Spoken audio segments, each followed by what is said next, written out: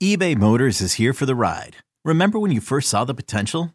And then through some elbow grease, fresh installs, and a whole lot of love, you transformed 100,000 miles and a body full of rust into a drive that's all your own. Look to your left. Look to your right. It's official. No one's got a ride like this. There's nothing else that sounds like, feels like, or looks like the set of wheels in your garage.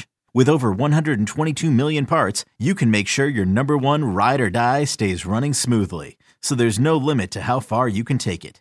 Brake kits, turbochargers, engines, exhaust kits, roof racks, LED headlights, bumpers, whatever your baby needs, eBay Motors has it. And with eBay Guaranteed Fit, it's guaranteed to fit your ride the first time, every time, or your money back. Plus at these prices, well, you're burning rubber, not cash. Keep your ride or die alive at ebaymotors.com. Eligible items only. Exclusions apply. You could spend the weekend doing the same old whatever, or you could conquer the weekend in the all-new Hyundai Santa Fe. Visit HyundaiUSA.com for more details. Hyundai, there's joy in every journey. It's time to take command with former NFL tight end Logan Paulsen and former Commanders beat reporter Craig Hoffman. Welcome in to Take Command. Craig Hoffman, Logan Paulsen, and with us for the entirety of the podcast today is the host of the John Keim Report, ESPN.com's one and only John Keim. John, welcome back to the pod. Thanks for having me on, and thank you for making me look really well dressed today. You're welcome. If there is something we have down on this pod, it's setting our guests up for success.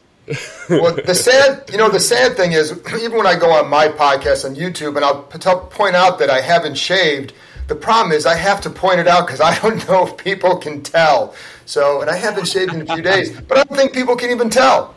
That's not good. Yeah. Well, I get a little stress going. Logan is just a bearded behemoth of a man. And so there's no use in trying to match this. I mean, what?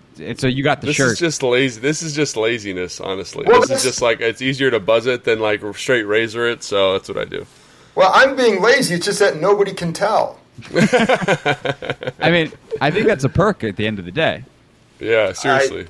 Probably is, but and then at some point when it does come in, it looks bad, so you have to shave it. Yeah. Well, there's that. All right, here's what we got on the show today besides beard talk. We have a little bit of a conversation about the ongoing story surrounding the Commanders, the story, which is Dan Snyder and the subpoena that he is negotiating service of via his attorney with the House Oversight Committee. How does that affect the team and potentially the locker room, and will it hang over them as a distraction?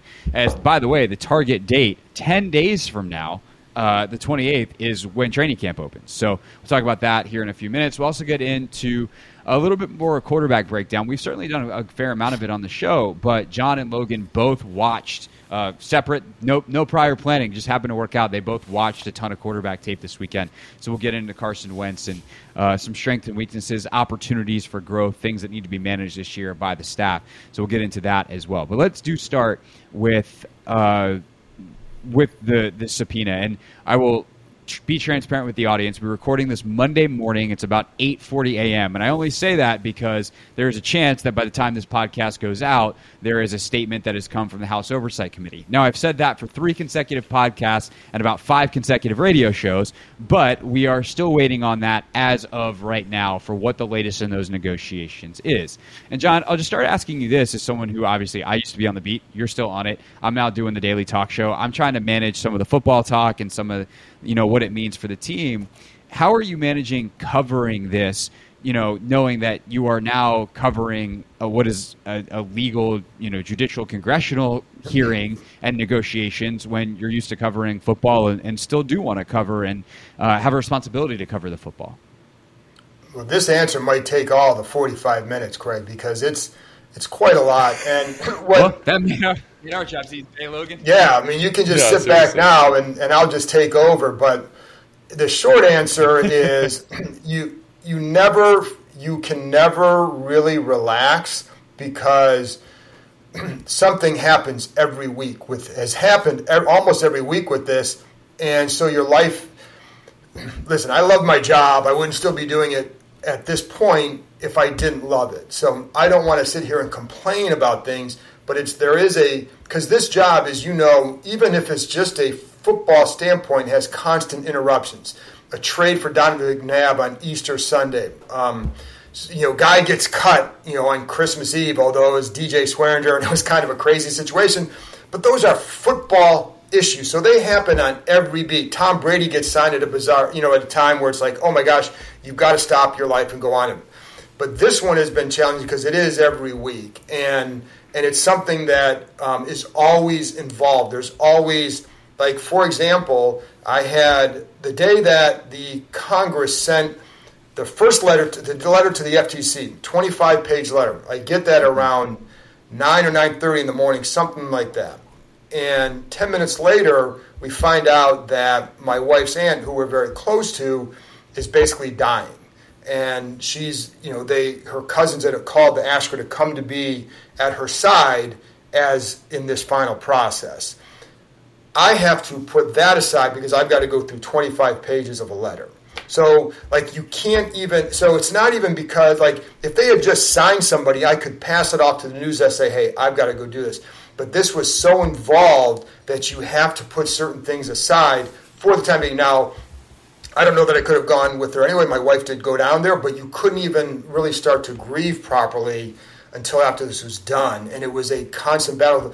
And I don't bring that up for sympathy or anything like that, but just say the interruption in your life, and it's a complicated interruption. Then a couple weeks later on Easter Sunday, you get a 105-page letter from the team that they're sending to the FTC. So it's like 2:30 in the afternoon, and we're having Easter dinner, and I look at my wife and said, I'm out. I'm done. I've got to go take care of this. And so, it's always been a big thing, right? We had a trip to Spain that we set up in, I think it was January or so. We booked this trip. My son was going over there to perform in a couple cities with his dance company before he goes off to college. It's a great experience. I told my wife at that time, I said, you watch. They're going to have the hearing when I'm gone.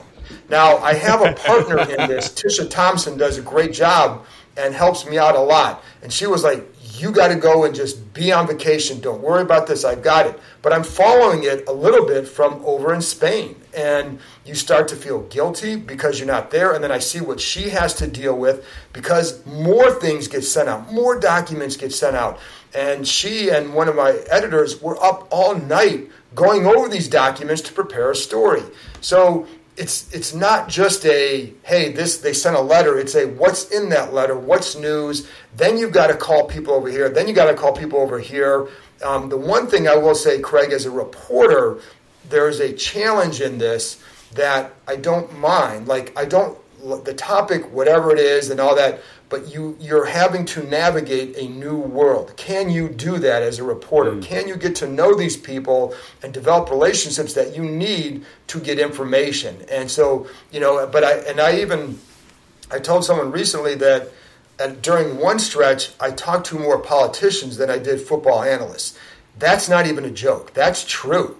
And, whether it's a stadium stuff or talking to former members of the committee or talking to attorneys, talking to people who used to work in the FTC, that's been the off season for a beat reporter. And so it's been exhausting. So how do you balance it? I don't know that you really do. And I think we all would like to get back to just writing about football. And it's why I always tell people when they talk about, well, you guys love this. Nobody loves this drama. This drama means extra hours, extra aggravation, stress. Now, it also does, as a reporter, get you the chance to maybe, again, do some things to show your value to a company, right? And so I'm not going to sugarcoat that part too, but at the end, it's a weekly interruption, and it's not just those 2 hours or whatever that you're writing story. There's work that goes on either side of it too that goes into it. So that's a long answer, and I'm glad you had 45 minutes to talk to me because otherwise we'd be halfway done with my time. Were you nervous that while you were in Spain, they'd be like, "Oh, you're in Europe. Go find Dan"? No. The ESPN is great. They were very clear. I mean, there were jokes, but they were very clear, we don't even want you checking in. My partner, I would text her, she's like, get back on vacation. So, no, ESPN is great with that. And I appreciate that. There's but I wasn't even tempted to go do that, to be honest, So, you want to be on vacation, you want to put it aside. And I will say, like, I spent the plane ride coming home. This is where this actually helped me because it's like an 8.5-hour flight. And my wife and I could not get seats together. So we booked through some miles and stuff, so we couldn't get seats together. She abandoned me the minute she saw she could upgrade. So she could get like a common bus. She checked with the thing. She's like, "Hey, can we, at the ticket agent, hey, can we get seats together?" Blah blah. She's like, "Doesn't look like it." "Oh, okay, I'm up here." So I was back there, and that's okay. But what happened was I was texting and emailing with people about this story on the way back. That ate up at least half the trip. So it made it seem like the trip wasn't quite as long as it really was because I'm texting and emailing various people because I did a little bit when I was on vacation. There was one time I talked to a staffer and they called me up and like, "Are you still in Spain?" I said, "Yes." Well, then they're like, "Well, bye." And I said, No. I want to actually know this. So, because I'm a reporter, it's like you have curiosity. I mean, I was just at dinner. It was, and it was just at a hotel. It wasn't a huge deal that that they were taking me away from. And I was like, well, can I at least ask you about this? And so I got a little nugget of information I could pass along. But it was, but by and large, I was able to stay away from it, for the most part. Yes. So, John, you're one of the most well-connected guys that I know, and I come to you for information. How was it kind of getting into this political space? Like, how do you even start that process of building these relationships? Do you go by referral, or do you just kind of say, "Hey, I'm John Keim, I do sports talk, but I'm talking to you now"? Like, what's the process for that? Well, I will say, Logan, this is where there are some people in these areas that are sports fans. And so maybe they've heard me on the radio. And so I think it at least opens a door with some people. Not all, but some, because maybe they were Redskins fans back in the day or whatever. And so, I think that can help. And then you just have to put in some work, whether you go down and visit on Capitol Hill, you stay in touch. Things like that. So during the bye week last year, that's one of the things I did is went down there with Tish and we just met with people and you start to develop relationships. So that's, at the end, it's the same thing. Well, there's a couple things. One, it's the same thing you do on the NFL side. I mean, right? It's just the whole business of being a reporter is about establishing relationships. And can they trust you? Can they get to the point where they can trust you? So some of that, it takes a period of time where they can tell you something and then see how you react with that information. If they say, "Hey, don't do anything with this," but because it may not be something you can report, but it's something you should know. And if you keep it quiet, like they can give you a little bit more. So you establish things that way. And the other thing is too, in these situations, that both sides have things they want to get out. So that makes it a little bit easier. But you have to, it's just a matter of establishing relationships and letting them know that, hey, yes, we're a sports network, but we're pretty deep into this story. Yeah. Those 4 letters you have don't hurt either. And I will say that the 4 letters that I've had over the years, that WJFK, like that has mattered for me. ESPN matters for you, obviously now with 980 full time. But like that matters a lot too when you have that legitimacy, and especially being in the DC market, where they probably have listened to you on the radio, or they're obviously familiar with ESPN. Like they'll return your email. They know where the bread is buttered. Yeah, and I mean, listen, ESPN has a vast reach. People like being able to get something out to an entity that has the kind of reach that we do. So that always helps. I mean, I don't ever, I know that if I went from John Keim ESPN to John Keim, Schlabanka News, people are going to react differently. And no offense to the Schlabanka News reporters. Yeah, they're wonderful people, and they do a great job. But yeah, I'm aware of that. I'm well aware of. I mean, my last name has 4 letters, but it's the ESPN after that matters more.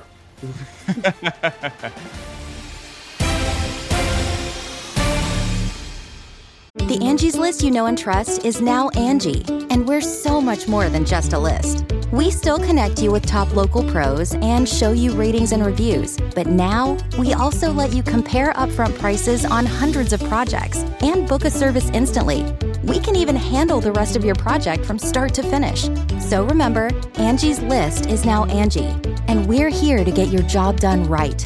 Get started at Angie.com. That's ANGI, or download the app today. This episode is brought to you by Progressive Insurance. Whether you love true crime or comedy, celebrity interviews or news, you call the shots on what's in your podcast queue. And guess what?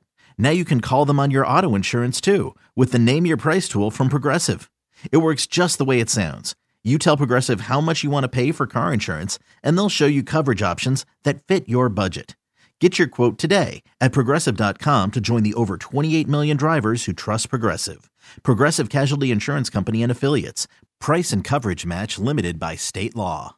Of course, you can also check out John's podcast where he's just, John Keim from John Keim Report. Yeah. And that also very, very authentic, great place with lots of gravitas to get your information. Logan, I'm curious from your perspective as a former player, do you think that this can affect the team at all, right? We're 10 days away from training camp. We're now going to have simultaneous A-level stories on that day if ultimately there is some kind of agreement between voluntary and subpoena, whatever it winds up being, if Dan testifies on that day. Now, it's important to point out, this won't be an open hearing like it was with Goodell. Right. This will be a closed-door deposition, but there will inevitably be some reporting that comes out that day, and it will be happening while the players take the field for the first time. So it would stand to reason that John and the rest of the folks on the beat will be asking them about this on some level and in some form or fashion. So I'm curious, if you're a player in that locker room and this story has the potential to hang over your season, do you think that can actually infiltrate the locker room at all and have an effect on the team, or is it too far above the locker room? Is ownership too far separated? Yeah, I think that's a really good question. The closest experience I had to this when I was playing was the team name, and how Dan, at least when I was on the team, really wanted to make sure that the name stayed the same and did not change. And so we actually had team meetings on that. And so that's team meeting time that could be allocated to day one install that you're spending talking about how you want to refer to the team name and how you want to refer to statistics that they've mined to kind of support their position. And then that meeting came up, I don't want to say it was infrequent, but it was once every 2-3 months you have kind of a refresher on some of the statistics and things like that. So again, the reporters, you said, it's grade A story, they want quotes, they want information, and so they'll start asking players about it, and players don't know that much about it. I'm pretty sure there's probably a couple guys who are pretty dialed in, but they don't know that much about it. So the team has to make sure that they know they have something to say about it, and they have to spend time kind of insulating themselves. So it's not going to fracture the locker room, it's not going to affect guys day to day, but it is going to affect how the team installs their offense, how they allocate meeting time, how the guys are prepping for their media pressers and things like that. So while it's not going to shake the foundations of the team, it is a distraction in some sense that makes it tough, especially when you're trying to make the team or when you're trying to get ready for the 2022 season. That is something you just don't want to deal with. I remember as a player, I found it super annoying that you had to deal with that. But the media has a job. I have a job. I want to get information about this. I need a quote from somebody, and that can be really challenging. And John can probably speak to that as well. Yeah, and I think, it's funny because with the name change, I think it's probably much different than it is in this situation. The name change was a constant conversation. And I remember the one camp, I was tasked with talking to as many players as I could about should they change the name or not. And it was completely, I may have even asked you, but it was completely off the record. There was going to be no names attached to this. I think I talked to 50 or so guys. One player would say, yes, they should change it. I think there was 19 that said, I have no thoughts on it. But it did get back, it was just a private survey. Someone from the team did come and ask me, why are you asking about this? Because it's a topic. And so you have to, but, and it may only be one or two questions, but somebody does go to the PR staff and say, hey, they're asking me about this. And then maybe guys are talking about it over here because, should they change the name? And maybe that's more of a distraction. I think in this case, I wonder, Logan, and then you you've been in that, we've both been in the locker room from different perspectives. And so I don't think, we're not going to be asking a lot of these guys what their thoughts on this hearing are, because Jahan Dotson, if somebody asks him, it's what are you doing? He's not going to have any thoughts on this. And his thoughts on it don't even matter. Now, if you ask them, is this a distraction? That's the topic, right? And so some people will come through and ask some of the guys like a John Allen or a Terry McLaurin or someone like that, is this a distraction? That's the question, not what should they do or should you change? Dan Snyder sell the team? It's not going to be about that. It will be, and then how do you keep it from being a distraction? And that has already come up at times. And one of the things that Ron Rivera, I think, has been good at is knowing he always likes that phrase, what's interesting versus what's important. And so he'll put that in the interesting category, but because it did come up already. I think Terry McLaurin talked about this at his signing presser. But what's important for them is to stay focused on the field. So there have been conversations about it, and I guarantee there will be conversations that day about it. And I'm sure, like Logan said, there will be conversations about, hey, if the media asks you this is all you need to say. And really all they need to say is that's above my pay grade. I'm just here to play football. And that's the end of the story. Because beyond that, as a media person, again, what are they going to add to the overall story except for the topic being, is this a distraction? And how do you keep it from being a distraction? And I think as it goes on, maybe for that particular day, it becomes something. I don't know, because it's not a daily thing, that I don't know that it's going to be a big issue for them for that reason. And I don't think from a media perspective, I'm not going to be asking guys every day about that, unless it's a team leader. And then do you talk to guys about this? And even then, from my perspective, unless somebody says something if somebody says something crazy about it, somebody should he should sell the team or whatever, then it becomes a bigger deal. Right. So I guess I hear you, and I think you're right in terms of the day-to-day you're not going to ask. But let's say there is something that comes out in the reporting, in this deposition, in whatever, right? What is the threshold to ask players more directly about this? Because I do think, there's no doubt, and I've said this all along, a guy like Terry McLaurin has thoughts. He's smart enough not to say them because now his check is very, very large and he's not going to ruin that.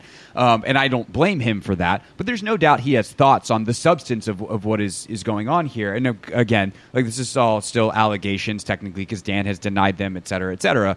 But as this continues to get reported on, is there a threshold where a John Allen, a Terry McLaurin, whoever, a Carson Wentz, gets asked more directly and, maybe has the chance where if they feel like something really wrong has happened and they feel like to speak up, that could be the kind of thing that moves the needle in a way that has basically never happened, where players are all of a sudden starting to say, hey, ownership, this, that, or the other thing. Is there a threshold where you at least ask that question? I mean, I suppose, but all this, this stuff all happened before these players were here. It's not an ongoing thing, and not diminishing it, but from their perspective, Carson Wentz is this happened, how many years ago? I wasn't even in the league yet when some of this stuff was alleged to have happened. So, I'm not trying to make light of it, but from my perspective with them, it's unless if they come out and say, again, if they came out and said he should sell the team because that was just horrible, that's a big story. But, if it comes out that they did X, Y, or Z, I mean, I don't know that any of those players are ever going to say anything that's going to move the needle short of he should sell the team. It may come up.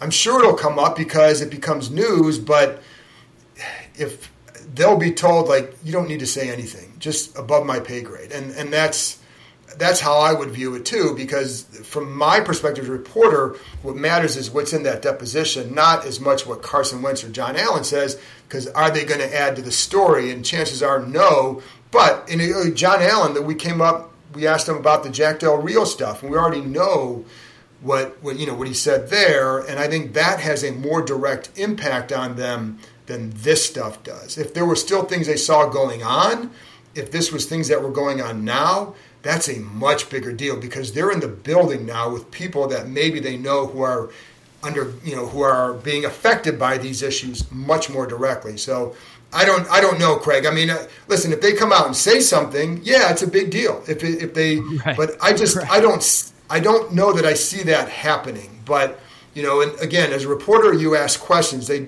But my guess is you'll be hard pressed to get many guys, and most of those guys, like if J.D. McKissick comes up to the mic, I mean, J.D. McKissick is a good quote. He's a good player, but is that really? Is he going to say something? And two, does it move the needle for me? I don't know. Yeah, that's really interesting. I think when I was in San Francisco, obviously they were talking about a lot about social justice. And one of the things that I found, I did not have a big social media presence, but even just going out to eat, people would ask me how morally I felt about playing in the NFL for this kind of this organization or this structure that was very kind of one-sided. And it'd be interesting to get your thoughts on it. If something like that happened and then the community kind of swelled around the players and the social media thing kind of pushed them, do you think that, I could see that easily leading into some interesting comments from players.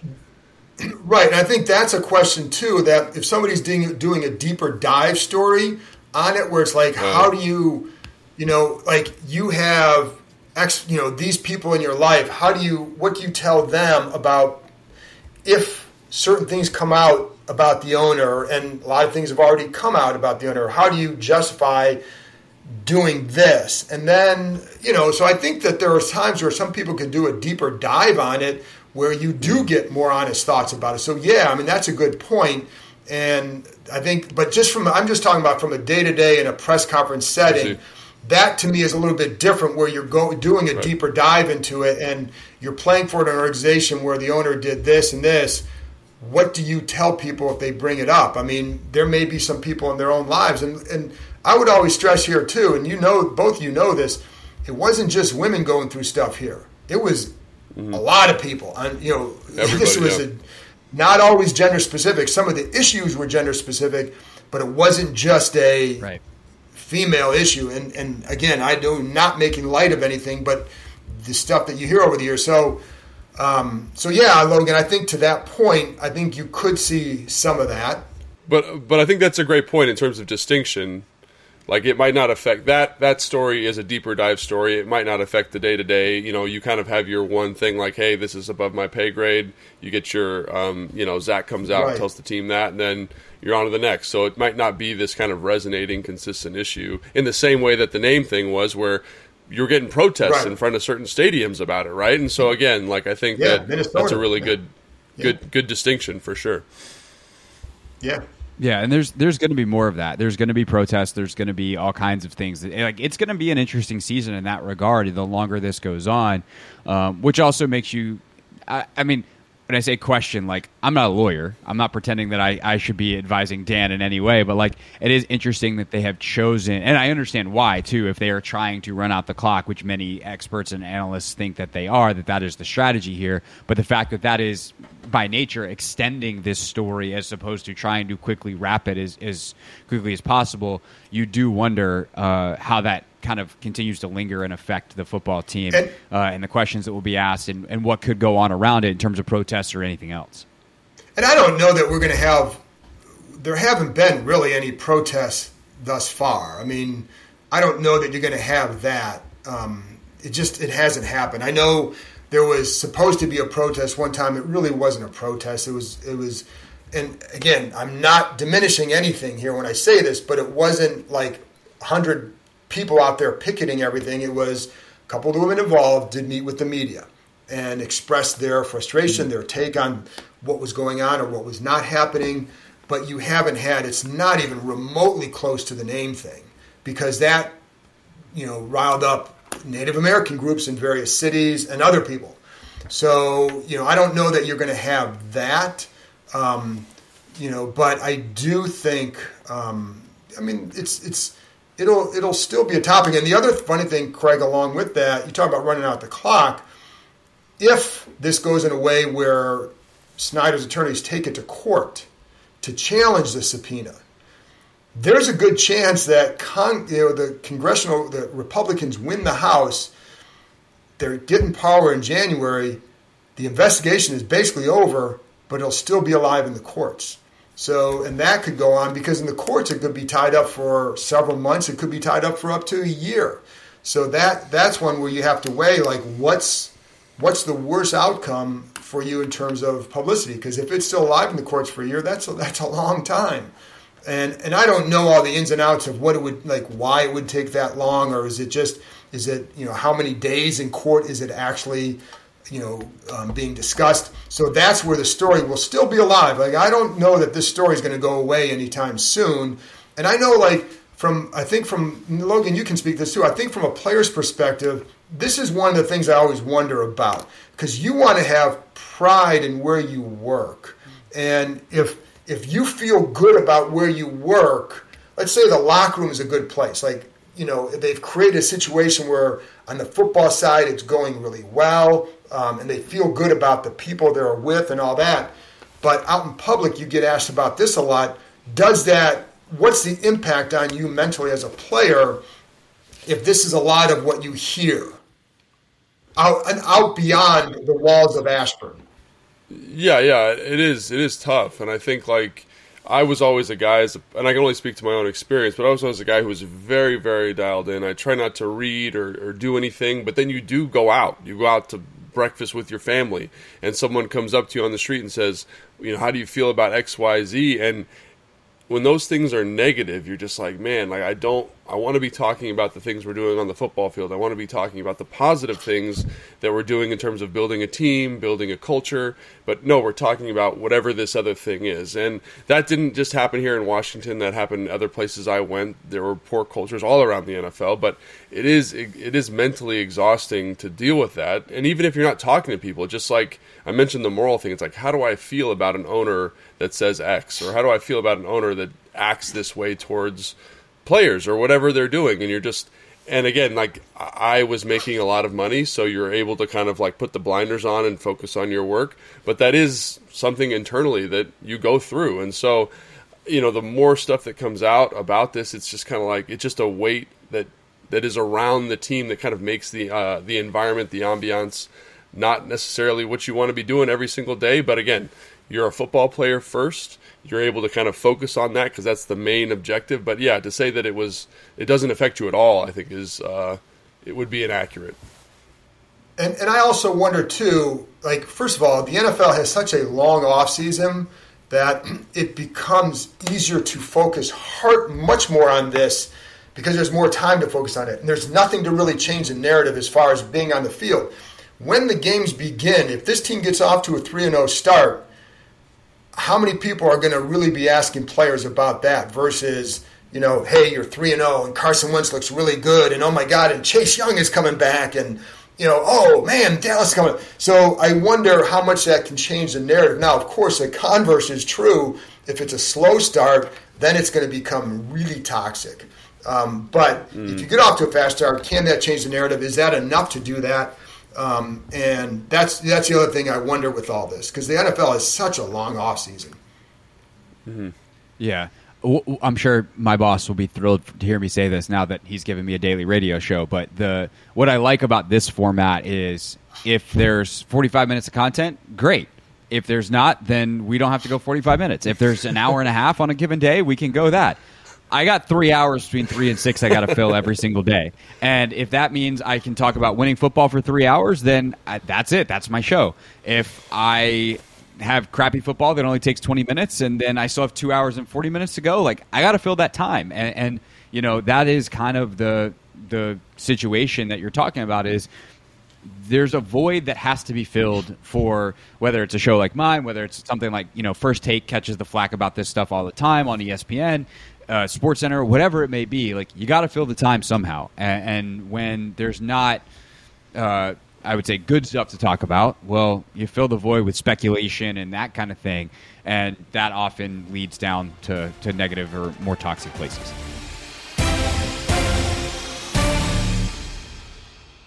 Hey, it's Greg Hoffman from Take Command. It's not just a podcast, it's the 25th hour of your day.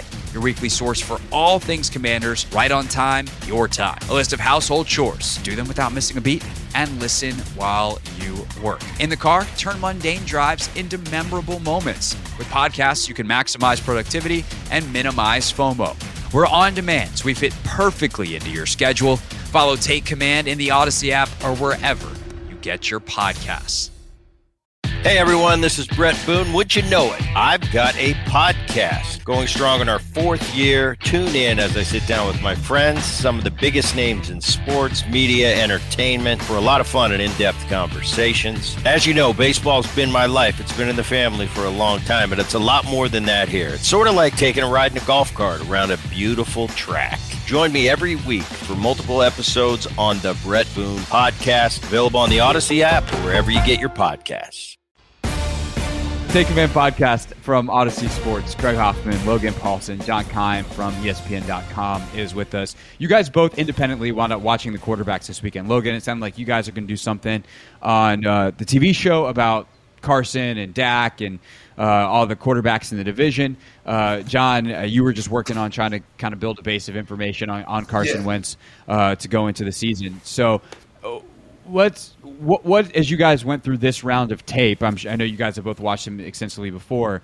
Like, Logan, I'll start with you. Like, what are some of the big strength weaknesses that you noticed maybe this time around, or what was your prevailing thought as you left that tape session? Well, it was really interesting because I had to rank them. So you kind of go in, you say, well, obviously the first thought is to go with Dak, right? And it's so interesting doing this coming off of kind of a recent draft evaluation of quarterbacks. And I went through and I watched them, and there was a mesmerizing element to Carson Wentz's play that if they were all rookies, like if all 4 guys were rookies, he would be the first pick in the draft. Like, and that's why he was, because he did stuff physically, like just that was on that no one else in this division can do, right? But the thing that I kept going back to, if I had to give them a ranking, if I had to put them in position, I would go with Dak, because he's just been more consistent from a mental, emotional standpoint. And now, like, all those physical things get you so excited. There's a high level of variance. You know, he kind of plays a little bit of hero ball. I'm talking about Carson now. But again, like the arm strength, the ability to manipulate defenses with his eyes, the ability to run and kind of create on his own. You're just like, this is the guy that's going to change an organization. And that's just looking at the season in isolation. But then when you look at his time in Philly, you look at how it kind of melted down in Indianapolis. Like, those are factors that go into kind of that ranking. And I think to myself, like, while he's very talented, like, the thing that has killed his career so far is the high level of variance and the negative variance that you get out of some of that stuff. Because certain players have a high level of variance. Like, say what you want about Patrick Mahomes. There's a high level of variance in his play, but he's able to kind of consistently manage his emotions and his emotional integrity and lead to good production. I think that was the thing that come out of it, like just how good he was watching throw for throw with those other guys in the division and just saying, wow, there's so much talent here, and why can't I put him number 1? And that was the thing I fell back on, was just I can't put him number 1 because of the kind of the lows are so low with him. John, is that what you saw as well? Well, I wasn't ranking all the quarterbacks, so I just wanted to get a feel for what he did in Indianapolis last year. And a couple things stood out. One, the receiving talent in Indianapolis I didn't think was very high. And there were a lot of times, too, where I felt like, you know, and I would stop it, you watch it all 22, and like, okay, where's the point where the pressure's on him, and what are the receivers doing? Does he have a chance? Because I know the knock on him is he holds the ball too long, and there's definitely times where that's the case. And then you stop the play, and you'd see nobody's in position to make a catch right now. You know, and there were a few times where I definitely saw where he'd get out of the pocket where I felt like he was looking to create something where he didn't have to. And I think there was a play against Tennessee where he's got Zach Pascal, I think, breaking over the middle in the red zone. And you can see him looking right at him like, why are you not throwing the ball? And he rolls to the right and he creates a situation. I think he even gains 8 or 9 yards, but you could have had 14 with this throw. And there was somebody kind of in that throwing lane, but then you watch from the end zone sometimes and you see maybe there's a hand in a guy's face that you can't tell from a sideline view. But the other things that stood out, and going to the arm strength, and this is, to me, these are little subtle things that the arm strength does. There was a play against the Rams, and Logan, you may remember this, where Aaron Donald, it's a 3rd and 14. Aaron Donald is about to hit him, and I think it's either Pascal or Pittman, probably Pittman because he loved throwing to him, where he throws this, like, He's in he's got the sideline to run to. He's got two defenders with him, but he's got position on them. Just throws it toward the sideline. It's a 42-yard gain under duress. And he's kind of backing up. That's all arm strength. You're not seeing that anybody else here. Then another one. This is the subtleties of it. Where there was one time where he does a play action, and if I could stand up and show you my feet, I would, and how he did it. But his feet were set for the play action, but because of the plays right on him, he doesn't have to turn his feet and get turned around to make the throw on a little quick hitch. So he fake, boom, get your hips around, boom. Because of that, because he gets rid of the ball so fast there, because it's a strong arm, the defensive back is 2 yards off the receiver, which then allows him to make him miss and get 8 more yards after the catch. That, to me, is a subtle thing that an arm strength does. It creates better situations for you as a receiver. Now, the other side, and so you saw that, and I saw Logan, we talked about his ability to manipulate with the eyes and all that. You could see that too. You could see him trying to work the middle safety with his eyes and how that impacted a throw over here. So you definitely saw the arm strength so many times with that. The things that, and then you'd see sometimes where, keeping the play alive in the pocket, and because you're tall, being able to see over the middle and stepping up in the pocket and dumping it over. Then there are other times where he plays hero ball, but it's also the consistency of the accuracy. And you'd see a guy I'm like, why did this not lead to more yak? And it's because he was off on his throw. So the wide catch radius has been a big phrase this offseason for a reason. And I think they have a lot of guys who can help them with that, but it sometimes prevented them from getting some more yards after the catch and not just on a 1st and 10, but on a 3rd and 6.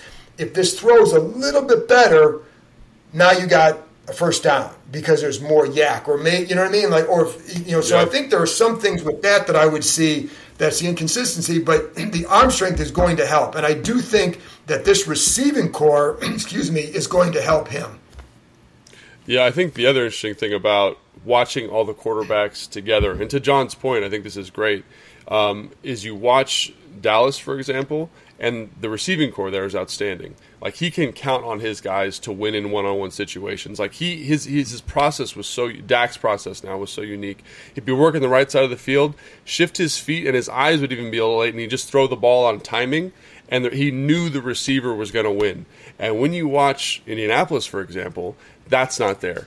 The other thing that really stood out watching Dallas compared to Indianapolis was the protection in Dallas was outstanding. That's probably the best pass protecting group in the division last year. And then Ezekiel Elliott is probably the best pass protecting back. And he would have these immaculate pockets, just perfect pockets. He had time to work his eyes, had time to work his, and it's not like he's working like the dark arts, like the Drew Brees, ducking under stuff and really working his feet. He's got a perfect pocket. No one's around him. And when you watch Carson throw for throw again, he's negotiating a lot of bad rushes in terms of in his lap. There's guys on his, he's stepping wide. And so in terms of making more with less last year, I think Carson deserves a lot of credit. Now, there's a lot of variance to his game, but the thing that gets you about Dak, just to give the listeners a point of comparison, right? Because you hear Dak Prescott and you say, that's the guy. When Dak had rough pockets, when Dak's guys couldn't create separation, he immediately looked very average. So who's making more there? Just kind of, again, you're riding a lot of variance with Carson, but I think Carson made more with less. Now, they did a good job of insulating him on a down-to-down basis from a play-calling standpoint, and when you look at Moore and what he's doing in Dallas, he's very innovative in terms of creating open throws, and just in terms of situation, like Ken Scott Turner brings some of that here for him because it elevates what Carson does, I think, and it elevates what everybody does by creating these open throwing windows and easier reads for a guy like Carson, a guy who needs to get the ball out of his hand a little bit quicker because he doesn't do well when the protection breaks down. Well, and that was going to be my next question is what can Scott Turner do to ultimately help Carson out? Because we know that is going to be essential to success. We talked about this extensively with Warren Sharp in our reaction to that last week is how do they create situations, play calls, whatever it may be, to help Carson out, and how aware are they of these weaknesses? Surely they've watched the tape. They've got to know. So how do they game plan around that to maximize his success? In my opinion, it's something that I think Scott's going to run what Scott runs, and I think he's brought more to OTAs this time because of what Carson brings from an arm talent standpoint. But I just when I draw comparisons to Sean, when I draw comparisons to Kyle, when I draw comparisons even to LaFleur or McDaniels, like in those conversations I've had with them during the time when I played for those guys, there's a next level thinking or understanding, and I think Scott's a very bright dude. I just haven't seen that next iteration yet, where you're scheming guys open. You're dissecting coverage on a Tuesday for the game on Sunday to put those guys in the best position to be successful. And I think Scott's capable of that. I think we saw flashes of that in terms of deeper passing concepts that do that. But the really good ones, in my opinion, can do that at every level of the defense. And I think he's got to stress himself a little bit to make that happen, because quite frankly, like I think Norwell and Turner are great additions to the offensive line from a run game standpoint, but I have my questions about their ability to hold up in pass protection. And when you look at Indianapolis, when Quentin Nelson's out, when they're on their second right guard, that's where the pressure was coming, and that seemed to fluster Carson, quite a bit. So you're going to have to contend with that variable as well, which is something that's really important in his development, I think. To that point, too, I would make sure he's got answers, right? So if you're facing that pressure right away, give him some answers underneath that with a really good target. And that sounds simplistic, but I think it's when I would watch him in Indy, there were too many times I'm like, again, there's nothing available for him. So I'm sure like people are probably watching the game. You get half the screen, as we know on TV, and all three of us hate that, which is why we all three watch it all 22 so much, because it gives you a clear picture. And I'm sure there are fans thinking, get rid of the ball. And then you go look at the game and you say, where? Give him that answer underneath. Give him, and they do have guys who are capable of being very good in that role, whether it's a shallow cross. And this is what I'm anxious to see is how you use all that speed and creating advantages, whether it's vertical and a couple shallow crossers, whatever. You have a lot of it. And so how do they use that to help him? And I think some of those, I know they want to attack down the field. They absolutely want to do that early and create that mindset for defensive players that you've got to watch for this, which in turn should open up underneath the underneath quick game that they love. So, I think that's one thing you do. And I want to go back to one other point with the talent around him, because I just thought of this, and I was thinking of a play that there was a slant. I think it was like a third. I don't remember where it was, like third and let's say it was like 3rd and 7. And he throws a slant pass to Paris Campbell. And he's a Buckeye, so I got to watch him in college. And I'm like, why didn't this play work? Because you look at, should he gone somewhere else? No, this is a quick hit play. It should work. Well, then you watch how Paris Campbell tries to come off the line, and you say, that's the problem. Like, the stutter step at the line was like, I remember thinking the defensive back had no reaction to it. You didn't get it great with the stem. There was nothing it was a press coverage, and there was nothing done to get that defensive back off his spot at all. And I think they have more guys here who can help do that are complementary to Terry McLaurin. And I think that's one of the things that you can benefit from. That's a subtle thing. Again, he doesn't pick up the first down by about a half a yard, but that half a yard was everything that he came off the line with. And if I could, Logan, I might send a clip of you that play just to show what I'm talking about. It was, and maybe I'm wrong, and again, he's a Buckeye, but I never thought he was a great route runner as a Buckeye. I thought he was a great playmaker as a Buckeye. Right. And so I think that's what he is in the NFL. But that's where it can help him having better talent around him. But again, I go back to have clear answers for him, because Logan's right that there are definitely times where you saw pockets starting to break down. Like, you're 6'5", stay in there half more. Can you? Yeah. I'm saying this as a 5'9.5" guy who did not play quarterback in the NFL. So I don't want to but this is what I would ask him, and I would ask Scott Turner. Could he have stayed in here another half second and delivered the ball? But again, because never having done that. So that's a question I would ask. Could he have done that? And now you got that half second more results in a 15-yard play down here, rather than breaking it out, maybe getting 7 or 8 yards, but you could have had 15. And those are some of the things that you wonder about. But that's more on Carson, and that I just wonder, Logan, if that's just not part of his game, and that's something you're going to have to live with and build a work around that. It's okay, listen, if you go get 7 or 8, and there's sometimes you say, like, all right, on this play, you looked at this guy. If you stay with him another half second longer, it's a 20-yard gain. But you got 10 because you went over here, and it's the old Peyton Manning. You never go broke taking a profit. All right, so you got moved it. But, so as some of those things you're going to live with, but then how can you maximize this guy? Because there is a lot of talent there, and I think there's a definite amount of potential with this offense. Yeah, it's really interesting you bring that up. And one of the things that stuck out to me, and you already alluded to this, was just how – so this two plays come to mind. One, they had a choice route. The back's running a free release choice. He can break off the linebacker either way. That is his read 100% of the time, and the back makes a misread. It makes the wrong choice. And so you see Carson pull it down, and that play is designed to go there. It's a 5-step drop. The timing isn't such that I can go here and then go here, that the concept doesn't work that way, right? I got to make my decision pre-snap what I want to do. So then he gets flushed, and if I'm watching that on the TV copy, I say, man, what's Carson doing? But that's, to me, that's on the back, right? And making sure you have people that can do that. And here they have someone who can do that into McKissick, right? The other one was they were running like a deep crossing concept, and the back, because the rush was so bad, was supposed to be on a free release and got picked by the 3 technique, who was Aaron Donald, and couldn't get out in the route. So they matched the concept really well on the back end, and the back's not in the flat. And so I'm watching Carson like, the ball's got to be out. He feels it. You can see he feels it. He's looking for the back, but it's not there. And so, yes, giving him those options, I think, alleviates some of that. Because one of the things when you watch the Colts offense, for example, I felt like they didn't do a great job of giving him 1,000% agree. Giving him solutions, giving him. That's one thing Kyle always used to say. I want the quarterback to have answers. And can Scott do that? I don't know. Because again, when you compare that to an offense like Dallas last year that had a whole bunch of playmakers in that offense, you say to yourself, Dak, he would go to his first read on the choice, and the ball's out in timing. He would throw the comeback without even looking because he knew the guy was going to win.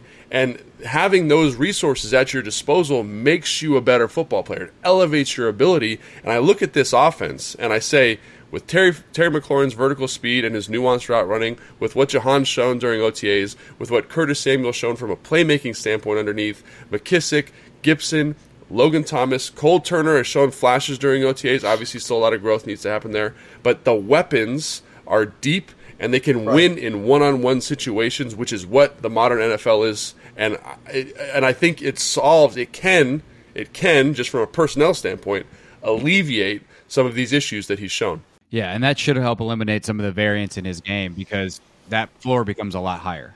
Yeah, and I think the other thing, to Logan's point too, and the other thing you see, again, this is just on-field evaluation, right? And I think there are going to be more guys here that he can trust where they're going to be when, and that makes a huge difference. It's not just Terry. I think Jahan is a really good route runner. I think JD is a terrific route runner. Logan Thomas is a guy you can trust, not just because of route running, because he's going to compete for that ball. And he's going to wall a guy off, and there may not be a huge opening, but you can trust that you can throw it here because of who it is. And I think that will help any quarterback. So is it enough? I don't know. I mean, and again, we talk about Carson Wentz like he just can't play. He can play. The question with Carson Wentz is, to what level will he play? Yeah. And is it good enough? Is it good enough to get this team to where they want to go? But he can play. He's a starter in this league. It's just a matter of what level can he get to at this point, and why might it happen here? And I think that's, to me, an ultra interesting thing, right? Because the elite guys, Tom Brady, Peyton Manning, Drew Brees, they elevate the group around them. But if you're in that middle tier, right, which Carson could potentially be, he's been at the bottom, he's been at the top, so I'm going to give him the middle tier. You need people around you to do that. You need the coordinator. You need everybody to help you do that. And I think that's what the big question mark is. Like you said, is that enough to make him confident enough to be in that middle tier consistently? Because if he is in that middle tier, I think this team's going to be okay. It's just about has the staff, has the personnel groupings, does that support him enough? Yeah, and the question with Wentz too isn't so much is he a starting quarterback. It's like, is he the answer here as a starting quarterback for the long term? I think you saw, the numbers are what they were in Indy. There were a number of other issues. It wasn't all on him. He definitely could have played better late. But, so the question with him is as much, is he the answer at quarterback, or are they going to be in a position in a year or two needing to find someone else? Yeah, that's a great point as well.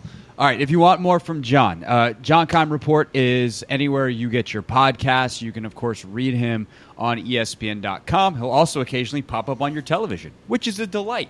You can follow him on Twitter at John_Keim. John, thanks so much for doing this. Always appreciate your perspective, and look forward to our All-20. Now, I decided at some point during one of your answers that we're just going to have a group text of film clips that go back and forth, so I look forward to that. That will be created soon.